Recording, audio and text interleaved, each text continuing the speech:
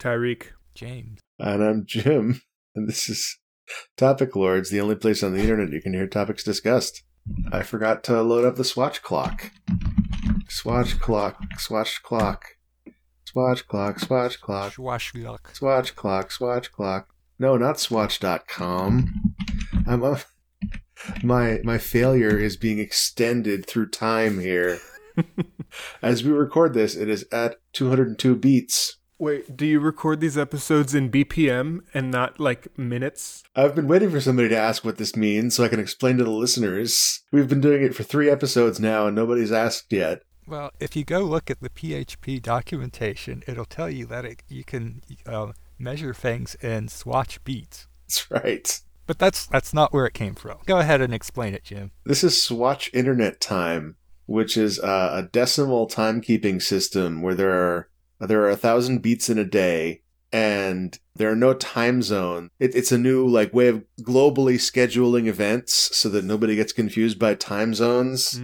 That was demanded by the creation of the internet, because with the internet, you're talking to people all over the world. Swatch, the watch manufacturer, invented this and produced a few watches that had this output as well as the regular 12-hour time. I see. Isn't there already a universal computer time? Yeah, we use UTC, but it's not decimal time. Yeah, there's the second since the Unix epoch. Right, yeah. So wait, what is this epoch counting up from? January 1st, 1970. Ah, right, the beginning of time. Yes. Yeah, the 70s are when everything started. It's when Unix started anyway. I like it, I think. I also like it conceptually, and I like it as here's one of the ridiculous internet things that people did back when the internet was full of promise. How old is this concept of Swatch? I believe it originated in the late 90s. Oh, wow. Let me see if I can click about. Oh, created in 1998 by the Swatch Corporation. While adoption of Swatch Internet Time was a complete failure, it is in fact the perfect method of keeping time.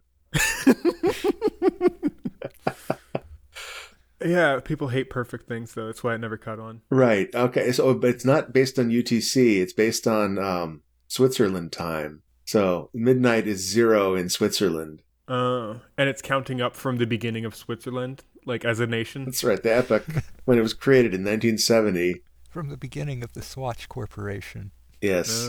So I have a watch that tells time in beats, but I haven't worn it because when I wore it for a while and the watch band hadn't been cleaned in 20 years, and then some fungus started growing on my wrist where the watch band was. So I stopped. No, you should have kept it on, and then you could have become a symbiont of some sort. Yes, yeah. The Swatch body horror beast.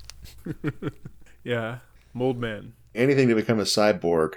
I thought you were going to say you stopped wearing it because time stopped having meaning because nothing else uses this system. Oh, no. I just wore it so that when people asked me what time it was, I could tell them, my good sir, it is at 205 beats. I see. It's spelled .beats, by the way. I do kind of like the terminology of beats as a timekeeping measurement. Yeah, me too. Very musical. Yeah, that's why I thought you meant BPM or something when you first mentioned it. Right. We're recording this podcast at 200 BPM. Right. That's how fast your heart rate is going. That's right. Oh, man. Lately, my left ear has been occasionally whooshing in time with my heartbeat. Oh, yeah, I've had that. Really unhappy about this because it is constantly reminding me of my own mortality. Oh, it should be reminding you that you're still alive, though. If you stop hearing your heart beating, that's cause for concern. Well, I'm not hearing it right now. I'm grateful.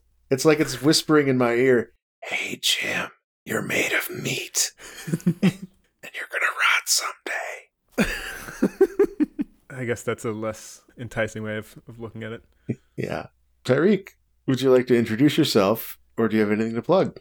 Yeah, I'm Tyreek. I make video game. One of them, Catacomb Kids. You can buy it. Also, probably by the time this episode is out, the music thing that I've been working on will also probably be out. hoping that'll be done within the next couple weeks. When is UFO 50 out? It's coming out in the year 5050. No, I don't know. This is very far away. It's coming along. It'll be out eventually when it's done. That's the best answer for anything, right? People still use that when it's done. It is the most true answer. Yeah, but it is getting closer to done. So that's another thing I'm working on.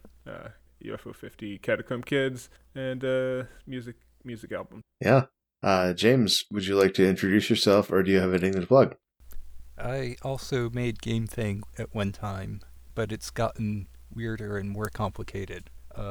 You can find me in many places on the internet under the handle Triple Fox. As far as I know, I have no imposters. That's lucky. Yeah. And when do you think UFO 50 is coming out? Well, it has 50 in the name. Yep. So the next interval of 50 in years would be 2050. Yeah. But since we're on topic words, we need to find the next interval of 50 in beats. Oh no. That we'll never be able to do that. No one can do that clock math in their heads. So it'll just never come out. Are we ready to start on some topics? Yeah. I'm ready. Tyreek, your topic is nostalgia is a curse. Yeah, I don't like it, and I think people shouldn't feel it. That's not entirely true. I do think that nostalgia is unhelpful and not super good, and whenever I find myself feeling it, I become hyper-conscious of the fact that the past sucks, and basically always has, and the further back you go, the more true that becomes. And even though now time seems really bad, I'm just really, really leery about romanticizing the past. You want to keep moving forward like a shark. Yeah, I feel like the idea of nostalgia and like thinking the past is like this amazing, thing that like, oh, things used to be better, or like, wistfully wishing that things used to be the way they were, can hinder attempts to actually make now, the current now, and the future better, especially better than the past that is perceived to have been good. Like, I feel like a lot of people think about the past and they're like, oh, I wish things were that way again, and then they endeavor to make things that way again, instead of recognizing that, like, oh no, they were that way before already, and we can make a new, better future that isn't like that, or is like that in different, better ways, without looking to the past as like some kind of aspirational period. Yeah. So I have an opinion on this. Let's hear it.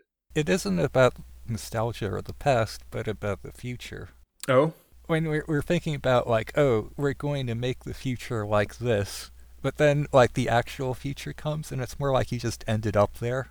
Interesting. Like how at the end of the night, somehow you end up in a bar. And you have no memory of how you got there? Yeah. And you're like, well, we were supposed to have flying cars by now, but instead I'm in this bar. Oh yeah, there's a They Might Be Giants song that captures that feeling very well. Trapped in a World Before Later On. That's a good name. It's a good song name. It's a good song. Trapped in a world before later on. Yeah. We're being serenaded. I can't remember the rest of the lyrics. Damn. But it has something to do with where's my flying car, where's my jetpack, that sort of thing. Right. Yeah, what are you guys' relationship to like nostalgia as a concept? Oh, I've made my career out of it. Does that mean you like it, though? I mean, certainly means I think about it a lot. I definitely like a lot of things from my youth, but I think what's happening here is that you imprint on things when you're a kid, because when you're a kid is when you are best at absorbing any kind of information, but especially like the kind of information that's targeted at the kind of things that hook kids, like cartoons and video games. Things that, like, you grasp immediately. Yeah, and pop songs. Yeah. Certainly I remember much better, like, pop songs I heard as a teenager than I do, like, when I last took a shower. Wait, you don't remember when you last took a shower? No. I mean, I think it was yesterday, but I'm not sure. Oh. So obviously the solution to this is that I need to make a mixtape for myself with a song on it about when I last took a shower, send it back in time to my younger self and have this kid listen to it over and over again, and then I'll know. But then younger you will know when future you took a shower on one specific day, That's not right. when they themselves took a shower last. I'm trying to remember now.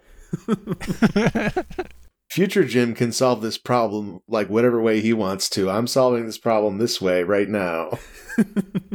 Attachment to music is really interesting to me because that's something that I try to be like super aware of. And I guess it's kind of interesting thinking about like, okay, like at what point does something become nostalgia versus just taste, you know? Mm-hmm. Like I feel this way kind of about a lot of music and art and stuff, and like pixel art is like a lot of my sensibilities for what I like developed when I was a child, but I don't think that my taste is necessarily equivalent to nostalgia, especially like when it comes to like pixel art and stuff. It's like I make pixel art. That's what I do. It's what I enjoy doing, but I don't do it out of a sense of nostalgia, and I don't appreciate pixel art aesthetics out of a sense of nostalgia. I like it because that's like how my taste developed, and I enjoy that aesthetic because I like appreciate the medium and the work that goes into it, and like I recognize that a lot of stylistic developments have happened since I was introduced to the medium as a kid, which I find really exciting, and wouldn't want to just be stuck imitating all the stuff that I grew up with forever. Yeah, that's actually a really good point. I think a lot of people would argue that pixel art and chiptune music is nostalgia in action.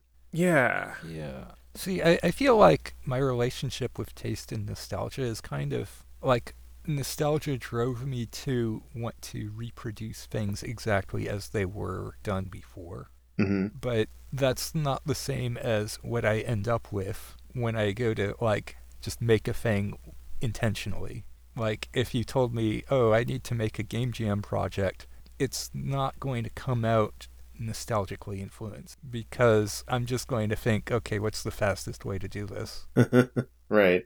Right. But if I have the time to say, oh, it can be just like that one thing that I always liked, then I might spend the time to at least get that effect. I do think that the idea of trying and failing to replicate your favorite things can produce interesting works in the failures. Have we talked about, I think it's called Adventure 500? Doesn't sound familiar. That sounds like a racing game except with adventures.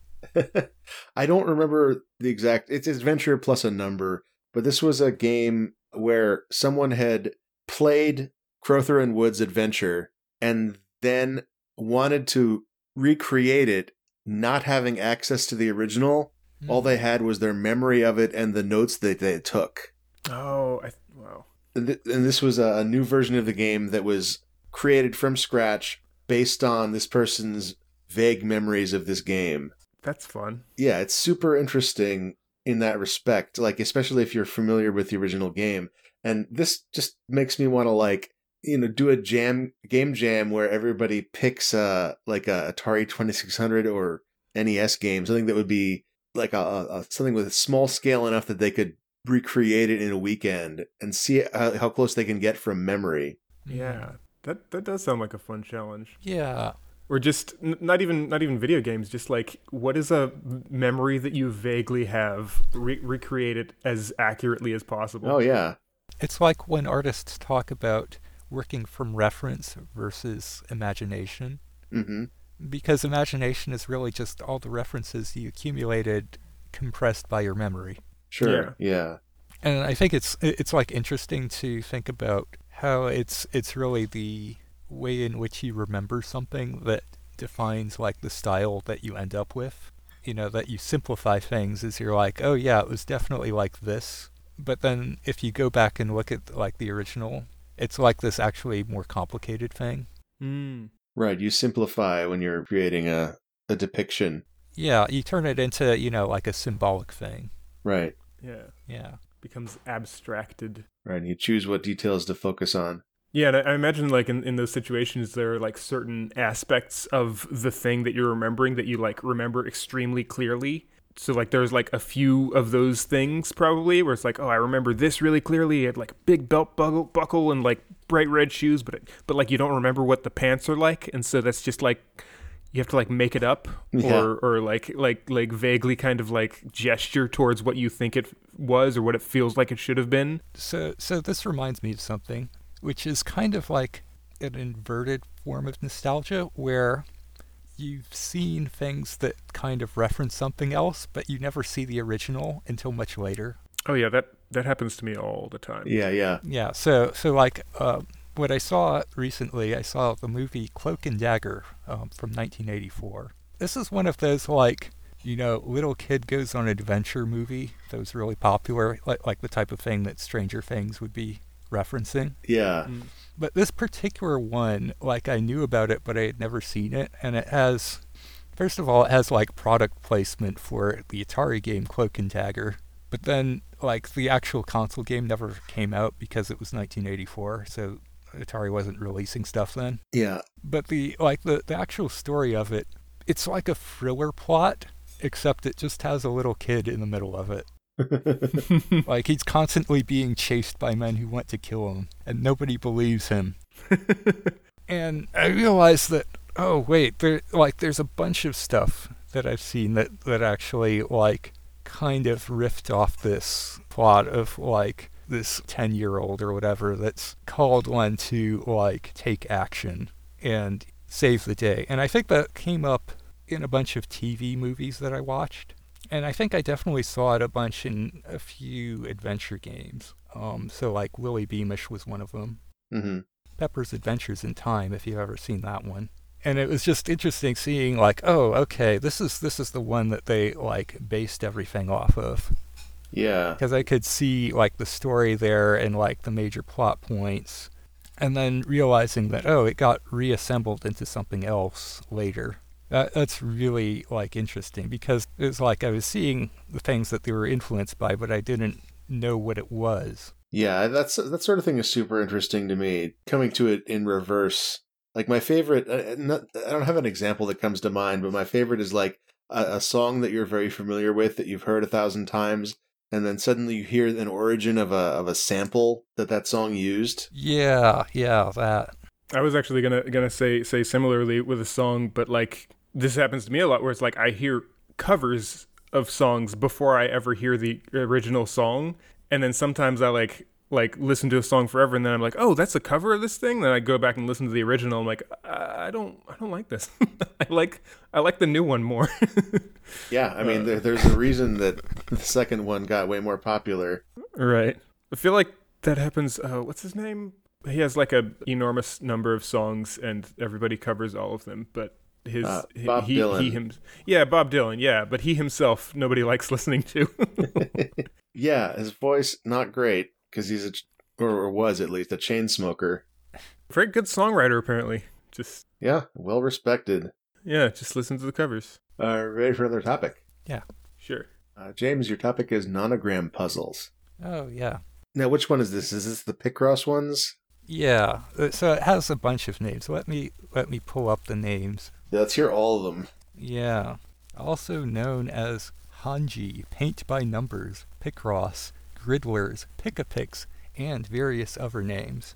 They are picture logic puzzles, in which cells on a grid must be colored or left blank according to numbers at the side of the grid to reveal a hidden picture. So the experience of playing them is like, you start with the blank grid, and then gradually you see a picture reveal itself. But like, you can't just guess at the picture because you can see it forming, but usually, like, you need to keep using the hints to tell you what to do. I got into them because I saw some, like, Twitch streamer playing them, and I was like, oh, I want to do some of those. So the first thing I did, I, like, went to one of the first websites that, like, had them, and tried to do the hardest puzzle I could possibly find. And then after spending a few days off and on poking at it, I put it into a automatic solver, and it was like, you can't solve this. This one's impossible. Like, there's probably a solution, but there's more than one. Oh, right. Yeah. Not valid. Yeah. And then after that, I started playing, like, a mobile app that had Picross puzzles. That one got really, really hard because it kept giving me like 32 by 32 puzzles. Uh-huh. And what happens then is that you end up with hints that aren't very useful. They reveal like one square of the puzzle. Yeah. And so you're just searching and searching for like 20 minutes to find the next clue. And if you make a mistake, you start interpreting everything else wrong. Yep. It gets pretty difficult. And then I was like, well, I remember way back when there was Mario's Picross on the Game Boy. Surely Nintendo did this properly. And they did, but it's also like so much easier than all of the other puzzles that I've tried that I'm just blowing for the game. Yeah, you can't like skip ahead to the expert level or something. The way they set up, at least the first Game Boy one, I don't know how many of them they did. They have like the mushroom course and then the star course, and you just have to complete every one of the puzzles in each course. And that's, I think, the entire game. Yeah. I've been playing, well, not have been is old information because I played this over a year ago. It's called the Konami Pixel Puzzle Collection. It is a collection of Picross puzzles made by Konami using like Konami artwork that, as far as I can tell, they planned to eventually monetize but never got around to it. So it's just free. Some ridiculous number of Picross puzzles, generally well constructed, that are just, you could just play it. I could recommend that one. You said Konami, right? Yeah. It's on phones. It's on Android. Yeah, you'd think they would, put like a gacha game or something into it. Yeah, I don't know what's up. They forgot to do that part. I've seen Picross games, and I think I tried playing one once, but just the complete not knowing where to startness of this game, and a lot of games of this type, like not just Picross, but like those kind of like pencil and paper games where you have to like there's just like a grid and just some vague clues and stuff like that. A lot of times there's just like, for me at least, I don't have the patience to like find out what the first thing to do is, and I can't seem to actually like get into them very much. This is probably me only noticing the annoying things, but I feel like every Picross app starts with an absolutely stultifying tutorial. Stultifying? What is that word? Let me look this up to make sure I'm using it right. I mean, it sounds fun. Stultifying, tending to stifle enthusiasm, initiative, or freedom of action. That's exactly what I meant. Ah, dang. That's some good vocabulary right there. So maybe you could try one of those, because it'll probably teach an absolute newcomer really well. Wait, so I want to play a stultifying game that stifles? Yes, because I want to just jump into Picross nonograms because I already know how to play them. But instead, they're explaining to me step by step in an unskippable tutorial. Oh, I see. About how this puzzle works. Right. Yeah. Kind of tangentially, Roguelike Celebration happened. This past weekend. That could be a topic. Sure. Well, are we still talking about these? What I'm going to say is kind of related, but like these sorts of games that are like, pencil and paper, single player kind of puzzle games, sort of. There was a talk during Roguelike Celebration that I really, really liked. That is probably one of my favorites, by this Italian guy who made a roguelike in the style of one of these games. He called them like beach umbrella games because they're just the kinds of games that you just like play on the beach under an umbrella and you're just like whiling away the hours. But it was really neat because he used like a lot of the same concepts and principles of these types of games, but applied them to like randomly generated dungeons that you print out and then have like a small set of like RPG style rules that you follow on the side and like a little character inventory and stuff like that.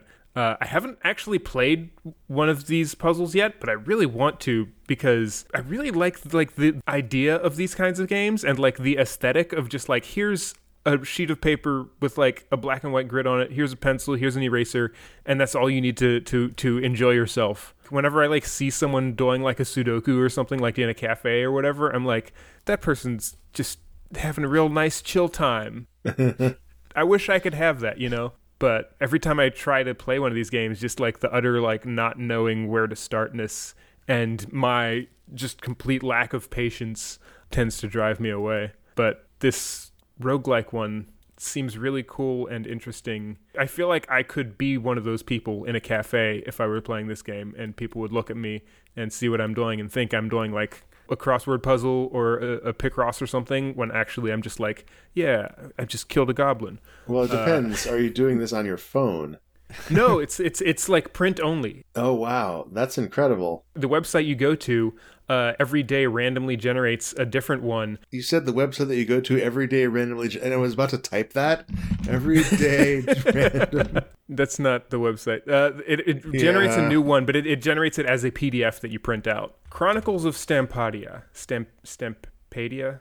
Also, I recommend the talk was also good that he gave for Roguelike Celebration. I'm presuming all the Roguelike Celebration talks are on YouTube now. They are, yeah. They haven't broken them up into their own separate videos yet, so they're still just like in huge 3-hour chunks. But eventually they'll be broken up, and I missed most of them on the day of. I didn't really watch many of the talks live, so I've just been kind of going through and watching them after the fact, and that one particular talk really stood out to me, and I'm looking forward to actually giving this a go. You need the manual according to this. Yeah, you need 2 dice. There is a manual, yeah. Oh, if people see you rolling dice, you've suddenly lost all your chill. I could have a dice roller on my phone. There you go. Now they'll think you're looking at Twitter. Or I could just make up numbers. Yes. That's how I play Yahtzee. Just say the first 2 numbers that come to your mind between 1 and 6. Are we ready for another topic? Yeah. Let's do it. My topic is, as the exodus continues, all that will be left of the public-facing internet will increasingly be the people who are too hard-headed or hard-hearted to burn out. And this is something that I've observed over the past maybe 10 years, is that my favorite people are leaving the internet, leaving the public-facing internet. They're retiring to the offline colonies. Good for them. Bad for me, because I liked them. I liked hanging out with them. And I'm wondering, before 2000 or whatever, not even that early, before recently, I wasn't ostensibly friends with any of these people, and so that the idea of going back to that previous state shouldn't be terrible, because it wasn't terrible back then. My life was fine. And I'm wondering, what is it that I'm actually missing? What is it that I'm fearing will go away? And I think it's the potential that I could hypothetically be friends with every cool person in the world. That's what you'd be missing out on? Yeah, as people leave Twitter. I mean, I feel like it's perfectly natural if you befriend someone in real life and then they move away, you feel bad that you can't interact with them anymore. I feel like this isn't really that different, where it's you befriended them, and so it's not that you're necessarily afraid of going back to before you knew them. Yeah. Well, it's not just that, though, because I could, and I'm bad at this because I have lost this skill, as has most of the people I know. I've lost the skill of actively maintaining a friendship, because social media makes it just happens by default. You just see people's lives happen in front of you without trying. But I could work that muscle and maintain my friendships with all these people directly, but I would still be missing out the potential of all the cool people who left the internet before I got to meet them. Well, I don't know. If I were to take your Twitter posts as the entirety of, you, Jim. Yeah. You would be this person who tweets whimsical things. I don't think that's the entirety of you. You're also a parent. You talk about technical stuff. There's these other facets, and a lot of facets that I don't even know, probably. Uh-huh. So when we're saying I won't be friends with these people, it's more you want to interact with this, something more like a service they're providing you. Because that's how you use your Twitter, right? Yeah, I want their whimsy. Yeah. I don't think that's wrong. It's just that it's kind of like a temporary thing. I don't think anybody expected to do it forever. I never thought about it, whether or not I'd be on Twitter forever. How long is Twitter going to be around, I wonder? There will be a last tweet. We know this. Yeah. There will be a final tweet and a final Twitter user. It's really interesting to me, like the way that like social media has fragmented into all these different highly popular, highly populated, apps and stuff, but that only like sometimes cross paths. Most people are probably just on like one or two, or like have like a main one that they're always on. Yeah. I'm never going to use TikTok. And so like I'm never going to know anybody on there. But the good stuff from TikTok gets reposted on Twitter. Yeah. And so you are getting the service of all those users. Do the good tweets make it to TikTok? I don't think so, because they aren't animated. Right. But the good tweets make it to Tumblr. And sometimes Tumblr makes it to Twitter as well. Yeah. Yeah. There's some crossover. I've definitely seen like a screenshot of Tumblr that includes a screenshot of a tweet. Yeah, no, you can have the video essay that includes Twitter screenshots. There you go. Yeah. I was going to say, I kind of feel the flip side of this, which is that like a significant majority of my social interactions and interpersonal relationships have developed and remain almost entirely online. And sometimes I feel like, man, I should like get to know a neighbor or something. Like, what cool people in real life are accessible to me that I am missing out on knowing and interacting with. Like, I've thought about this too, and I don't think I want to know. Actually, that's not true. I have right now, this very second, I have a neighbor that has a 2-year-old, and they seem pretty cool. Before they moved in, though, there was nobody in the neighborhood that I wanted to be friends with. You know what? I'm actually just assuming that. See? You don't know. We live in a neighborhood full of rich people, you know? We are, I don't want to say squatting, but we're staying in this house at an extremely reduced rent because it's owned by a relative. If suddenly, like, the way I was going to interact with people was primarily going to be in real life, I would have thought very differently about where I was going to move to. Like, I would prioritize much more heavily living in a neighborhood full of the kind of people that I thought would be cool to hang out with. The very fact of most of my socialization happening online has shaped my life such that not only am I bad at real life interaction, I'm also placed at a disadvantage based on my circumstances because I haven't had to make it a priority recently to be real life friends with people. You could like dump all your sugar on the ground outside and then go ask your neighbor for a cup of sugar because now you have no. Yeah, man, what a way to boost your friend circle is to just befriend an ant colony. Now you've got like 1 million friends that you didn't have. More than I could ever want. More friends than I've ever had in my life. That's how you win, right? That's how you win social existence, is by having the most friends, I'm pretty sure. That's right, yeah. It's not like spiking your pleasure center as high as possible, like some losers think. Are we ready for another topic? Yeah. Sure. For this topic, this is a new segment we're doing. We're doing poetry reading and analysis as suggested by the Topic Lord's Discord users as a replacement for the music video segment. Today we're going to be analyzing Michael Palmer's The Village of Reason, and I will start out by reading this poem. Then maybe we talk about it, or we could like go over it line by line. We could figure it out. Here's the thing, though: you have to read it at 1/4 speed. I'm gonna read it at normal speed, and I'll time stretch it for the listeners.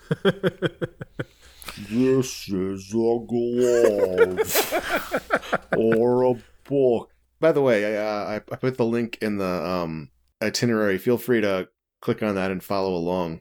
Yeah, it has a professional reading it. Oh, does it? We could just include that instead of me reading it. A professional reader. I'm going to read this. This is a glove or a book from a book club. This is the sun or a layer of mud. This is Monday. This is an altered word. This is the Village of Reason. and this is an eye torn out. This is the father, or a number on a chart. This is a substitute. This is the thing you are. This is the varnished picture, or else an accepted response. This is the door, and this is the word for door. This is a reflex caused by falling, and this is a prisoner with an orange. This is a name you know, and this is the poison to make you well. This is the mechanism, and this is the shadow of a bridge. This is a curve, and this is its thirst. This is Monday. This is her damaged word. This is the trace, and this is the term unmarked. This is the sonnet, and this is its burning house. You are in this play. You are in its landscape. This is an assumption, the length of an arm. This is a poppy. This is an epilogue. All right, thoughts? What do you think? What does this mean? Why did I read this to you? I don't know. Poetry can be kind of intimidating. Yeah. Because it's like, you either think, oh, that's really clever, I wish I had thought of it, or you don't get it at all, or you think, that was obvious, I could do better. Yeah. None of those options make you feel good about yourself. Yeah, I guess poetry is not about feeling good about yourself. It's about feeling bad about yourself. Oh, I said this is an epilogue, but it just says this an epilogue at the end. I wonder what else I misread. The crack that I can see where I can try to wedge a crowbar into understanding here is this an epilogue is the last line of the poem. What I now want to do is go over every line and try to figure out how this refers to the sentence that it's in. So this is an epilogue, like it refers to that sentence because it's the last line of the poem. So this is a glove. That sentence must be a glove somehow. Well, I guess it's the first sentence. Uh-huh. And so all the rest of the sentences in that way kind of fit into it. So there would have to be, like, at the end, there would have to be / this is a glove or / glove. I guess this poem is from 1943. It predates HTML. Well, it says he was born in 1943. It would be really impressive if he wrote this poem the year he was born. Oh, you're right. I just saw a star and then 1943 and assumed that was when the poem was written. The one line that stands out to me is, this is the father, or a number on a chart. Uh-huh.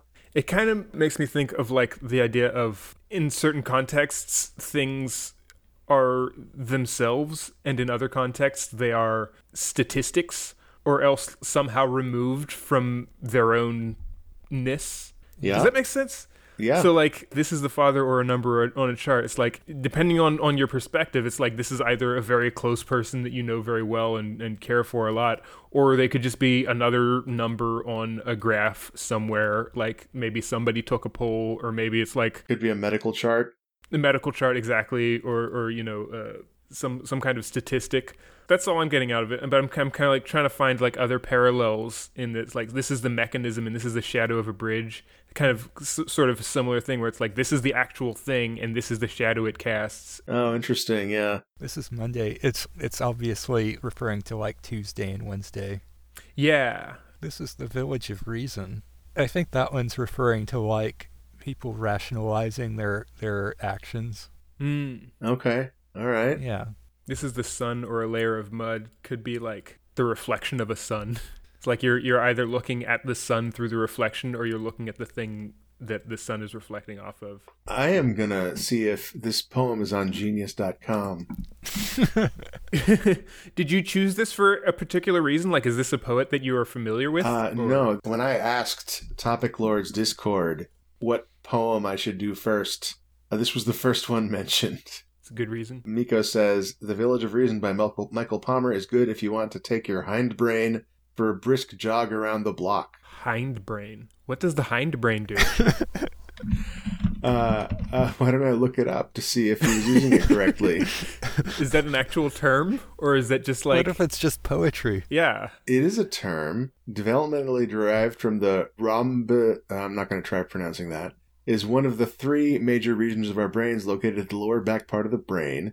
Okay, but talk about, like, colloquially. How do people use this in a sentence? We have an example sentence. I feel like I should say I do kind of like this poem as a work. The hindbrain coordinates functions that are fundamental to survival, including respiratory rhythm, motor activity, sleep, and wakefulness.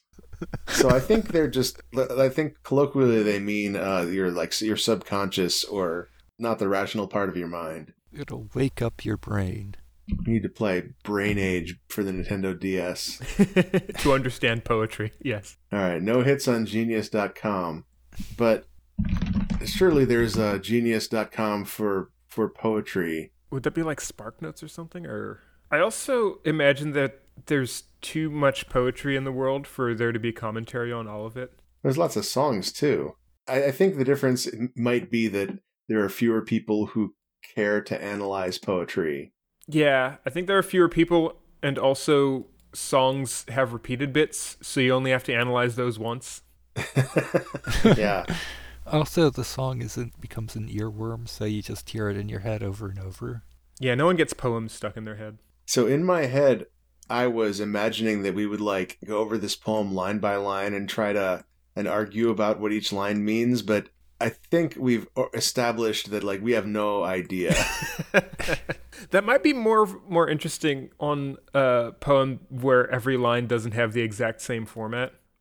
Yeah. Like this is, and basically we would just be trying to figure out what is this? What is this? What's this? Also, I'm pretty sure I added a bunch of is's into this reading that weren't there. I was reading along with you, and it sounded mostly right to me. Oh, good. Okay. I think the epilogue one is the only one that was missed, because I remember you got to the one, this is the door, and this is the word for door, and you didn't put an is there, even though I mentally did, and then I noticed that you didn't, and I was like, he read that right. My brain didn't. Okay, so well, in that case, any of the places where you mentally put in an is, I would put one in, and you wouldn't notice. If I remember correctly, the professional reader subtracts an is. Oh. That's why they're paid the big bucks. They speed ran the poem. That's right. They know it's all about the is's you don't say. Not every poem has to be 100% completion.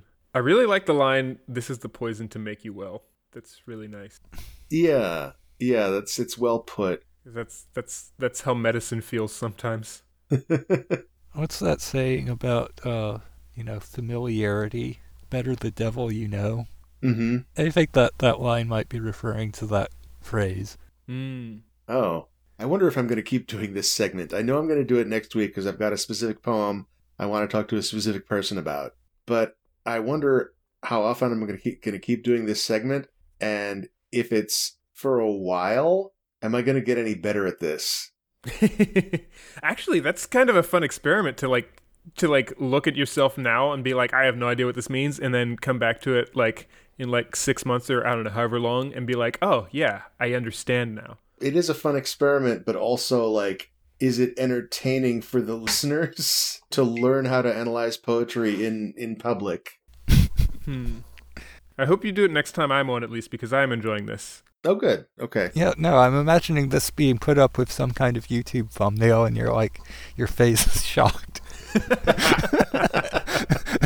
Yeah. Also, I mentioned in the chat before we got started, I have a bunch of books of poetry next to me because I like poems, and one of them is by a poet that I wish I had gotten to know him better. I actually only recently learned that he passed away last year. But when I was in high school, I did like a bunch of like spoken word poetry and stuff. In one of the cafes I went to, he read at a lot, and I bought his book, and he's like one of my favorite poets. Wait, who is this? His name is QR Hand Jr., which is a great name. Yeah, that means there was a QR hand that he was named after. Could not find anywhere what the Q or the R stand for. But yeah, and I was like reading. I remembered that I had this book, and then I like looked him up before we started to see like if he was still around. And he passed away last year, and I was like reading his obituary memorial thing.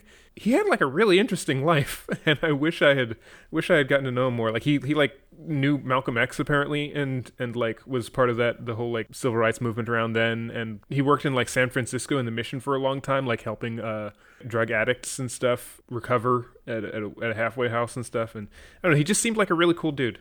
Yeah, that's incredible. Yeah, his poetry is all like it's the kind of stuff that you would snap to. Sure. After he's done, you just kind of like, yeah, man. Because it's gauche to applaud. Yeah, applauding. Too loud, too scary. It startles the poet. So I was going to make a joke about QR codes. Turns out QR stands for Quick Response. If I just said Quick Response Hand Jr., you probably would have no idea what I was talking about. So that conjures up like the Terminator. Terminator Jr. I bet the Terminator had a quick response hand. Yeah, let's hope. Don't scare that guy. Don't clap at him. Are you ready for another topic? Yeah. Yes. James, your topic is, instead of writing in a journal, recording the journal on the phone. Yeah. I don't remember when I started doing this now, but I thought to myself, I liked writing in a journal, but then I also wanted to take walks. And if I did that on the walk, I would be typing on my phone for long periods, which was not very good for my hands. So I was like, well, I could just record it. Oh. And then I realized that, like, after doing this for a while, it was changing what I was putting down, like my thoughts. And that's just because, like, the medium changes when you use your voice instead of writing.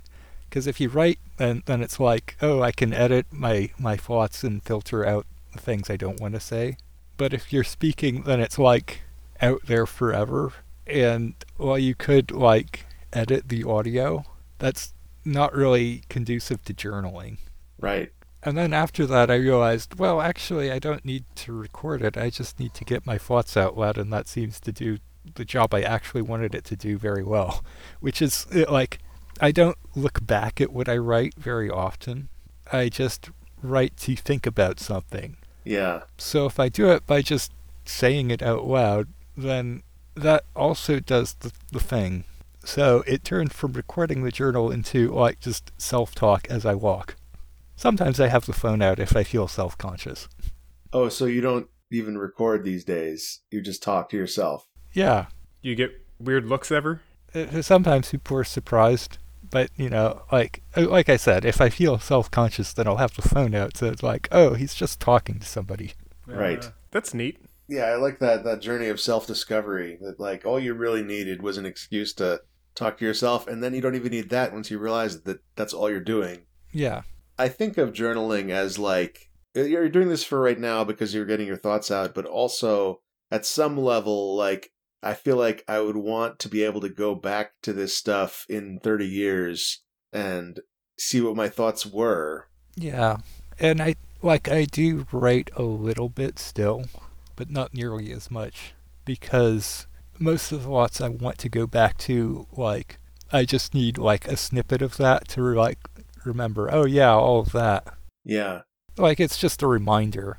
Yeah, that makes sense. Journaling is never a habit that I've developed or got into, but it's one that I feel like I should, because I suck at remembering anything ever, and it feels like it would be helpful to have a record of my thoughts, you know, goals or whatever the case may be. Not exactly the same, but rather than recording like me speaking, I have, I guess as of the past like couple years, started recording like more like musical ideas. Because sometimes I'll like come up with like a neat little thing that I really like, and then the next day it's like completely gone from my memory and I can't remember it at all. Uh-huh. Whenever I'm like driving anywhere, I usually like, you know, sing as I drive and, you know, come up with some like lyrics or like a melody that I like, and I'll usually record like while I'm driving, or if I like sit down at the piano and just start noodling around, I'll usually like record those. And it's nice because like sometimes I'll like go back through and like listen to it and be like, oh, that actually was really nice. Or I'll listen to it back and be like, oh, what's that? Delete. But I'd never considered like actually just like taking verbal notes in the same way that I do like musical notes and that sort of thing. Right. You do collect like art references, right? Yeah. Yeah, like I feel like it's writing for me is kind of like building up that kind of reference material, even though I don't usually like turn it into like a giant repository of all my thoughts, because usually like my thoughts will go to something else and then I'll kind of let go of a whole subject for a while. Yeah, like I feel like journaling is kind of like on that kind of thing for me. It's just like, oh, I'm using this to develop some other idea. The very few times I have managed to like write something down or record something journal like has mostly been when I've like woken up from a very strange dream that I wanted to remember. I'll like record a description of that or like write down some notes that I cannot decipher once I wake up fully. Yeah. So the usefulness of that has been mixed. Yeah. I've got Game Ideas notebook that is just full of stuff that is just nonsense today. I've tweeted about this before, but like the classic game idea that I had that I still don't know what to make of is just the phrase mariachi trumpets. Is it a rhythm game? Yeah, maybe. I have a note that I took a long time ago on my phone that I don't know what was in reference to. It's just, what the fuck is this statue? And every time I read that, I laugh. What that demands is that the notes are GPS tagged. I feel like I vaguely remember like having been traveling when I wrote that note. Like I might have been in Boston. If your diary is GPS tagged, you could retrace your steps, like as you're wandering through Rome and taking notes on everything you saw. You could come back in 30 years and be like, oh yes, as I was standing here, I thought this about the Trevi Fountain. I am highly uncomfortable with the idea of being GPS tracked all the time. What if it's just locally on your... Yeah, I guess that's less bad. It's still a little weird. It is. It's weird because we don't trust the companies that own our phones, and we shouldn't. Yeah. Is there like any effort to like open source an entire phone platform? I've definitely seen like, here's an open source phone that nobody's ever going to use because there are no apps for it. Maybe they run Android apps, but then the Android apps are going to be written to fit with the Android ecosystem where everybody's trying to get your data. Right. I feel that way about like smart home stuff. I fantasize about one day like building my own house somewhere, and I would love it to be like chocked to the gills. That's not a phrase. With like smart home stuff, but I feel like I would have to like write it all myself or use open source things because I would not trust Amazon and Google just in all my bits. Yeah, just everywhere. No, I just want a regular home made of wood, and it's not smart at all. Now I want my house to be smarter than me. I just don't want it to be networked. Okay, yeah, you want a butler that's a genius. No, I want a Wallace and Gromit style home where when I wake up, my bed lifts up and dumps me out into a Rube Goldberg contraption that dresses me and makes me breakfast. I was just going to say, like, you could have a genius butler that's also strong enough to dump you out of bed. But, yeah, the Rube Goldberg contraption is a little harder to come by. When I first read this topic, instead of writing it as you're recording on the phone, it made me think... Do you guys write things on pen and like with pencil and paper still, or do you just type everything? As little as possible. My handwriting is terrible, and I really don't enjoy the process of writing, so I type everything as much as I can. I think I write a few times a year, but not really for myself. It's more like to write a thank you note. I'll write a check. Yeah. An address, an envelope. Are people just gonna stop needing to know how to write at some point? Like, I think about this sometimes where, like, whenever I have to write a thing, like anything on paper, on like a physical pad of paper, usually I like think back and I'm like, oh wow, it's been a while since I've done this. Like, and like I've just become hyper aware of the fact that I write maybe twice, 2 or 3 times a year. Already cursive has been removed from elementary school education, as far as I know. I don't think people would stand for it. I think it would just be a bridge too far, even if it is something that they don't expect their kids to do much at all. People would riot if they stopped teaching kids how to write. I agree with you. I don't think we're going to stop teaching kids how to write, but I wonder if it's going to become kind of like a second language sort of thing in school, where it's like, okay, you take as much of this course as you need to get the basics, and then when you graduate, you never do it again, and eventually the skill atrophies, which is what happened to my Spanish. It would be like if at school they taught fire making, how you do it in the Stone Age. Right. And then they removed that. The parents would riot. Yeah. My kid doesn't know how to make a fire. Well, it's the same thing with a lot of like math stuff, where it's like when I was in high school, they were like, you need to learn how to do all this math because you're not going to have a calculator all the time. And now in modern existence, we all absolutely have calculators all the time. Yep. But not on the SATs. I had the thought, I was like up late at night and I was thinking to myself, yeah, all that stuff I did in school, it was just doing homework. Like so much of school and like early education is the acquisition of non-practical knowledge, I feel like. And I feel like that's becoming even more so as, time goes on and the knowledge becomes even less practical as technology advances and makes more and more of those skills kind of obsolete or easy to do. Yeah. Like the more important thing to me than like knowing how to do all these like different math equations and stuff is knowing which equations to use. Well, ostensibly they teach you how to do that too. Yeah, but that never seemed to be like where the focus was, because like the focus is always... Yeah, but that doesn't get me the grade. What gets me the grade is like figuring out what the teacher wants. Right. Yeah. And I kind of just wonder like how many other skills are going to undergo that same sort of process. For instance, like I feel like what should be probably a class that should be introduced is like how to navigate the internet and discern truth from fiction.